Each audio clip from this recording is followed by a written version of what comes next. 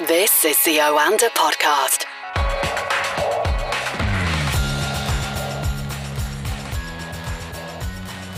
This is the Oanda Market Insights Podcast, speaking to Oanda's senior market analysts from around the world. And today it is Jeff Halley in Singapore. Good morning from London, Jeff. Good afternoon from Singapore.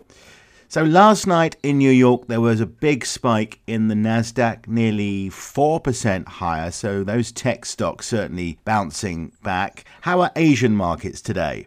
They're a bit more mixed today, to be honest, Johnny. The Nasdaq bounced back because the three-year bond auction, the US bond auction last night, had a very strong bid-to-cover ratio. So there was a high demand for the bonds. That temporarily receded the higher yield inflation fears. So that saw an unwind of what we've seen this week as the Dow Jones outperform. It's full of cyclical legacy companies, and the 2020 darlings, which mostly reside in the Nasdaq, have been sold. So that rotation reversed course last night, if only temporarily.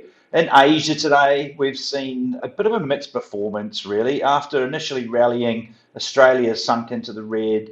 Most of ASEAN, Singapore, Malaysia, Thailand are sort of each side of unchanged. Tokyo's flat. What's been interesting is that the CSI 300 and the Shanghai Composite, which both got hammered the day before, saw intervention from government-linked entities buying stocks yesterday to stop the rot. We saw today that they rallied, then fell into the red, and then all of a sudden they went into positive territory. They've since sunk back to around unchanged. So I think those government-related investment funds are still out there supporting those markets. Well, meanwhile, Jeff, Joe Biden's coronavirus relief package, all $1.9 trillion of it, is expected to clear a vote in the House of Representatives today. The updated bill includes a new round of means-tested direct payments of up to $1,400 for most American adults. We spoke about this the other day, of course. A weekly top-up of $300 in federal unemployment benefits and another $350 billion worth in aid to state and local governments. It's a big expansion. And last night we heard a bullish speech from Janet Yellen, US Treasury Secretary, and she said, if we do our job, I'm confident that Americans will make it to the other side of this pandemic and be met there by some measures of prosperity. So she's really looking on the positive and optimistic side, isn't she? Yes, she is, and I can't help but agree with her.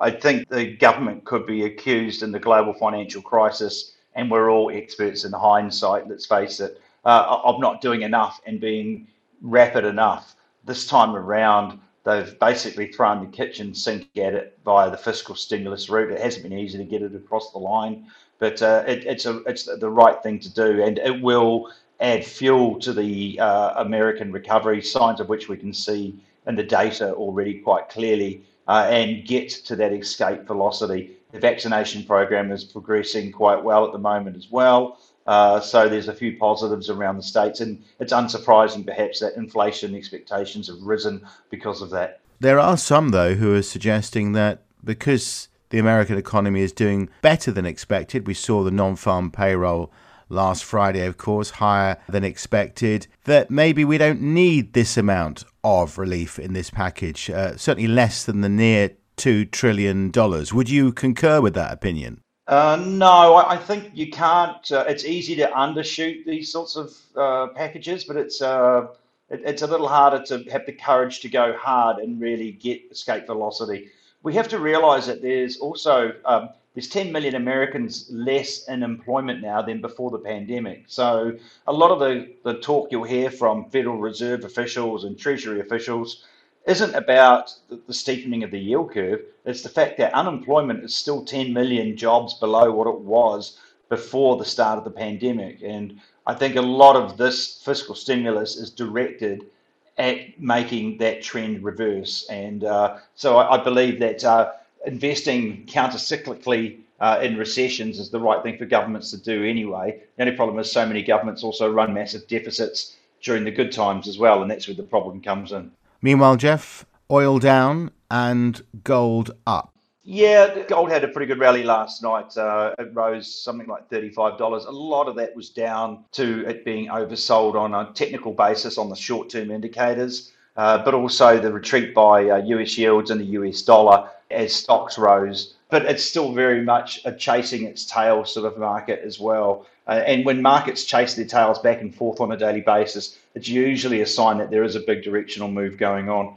Gold is definitely not out of the woods yet, and if these US bond auctions that we're going to talk about don't go well tonight and tomorrow, we could easily see gold down towards $1,600 an ounce.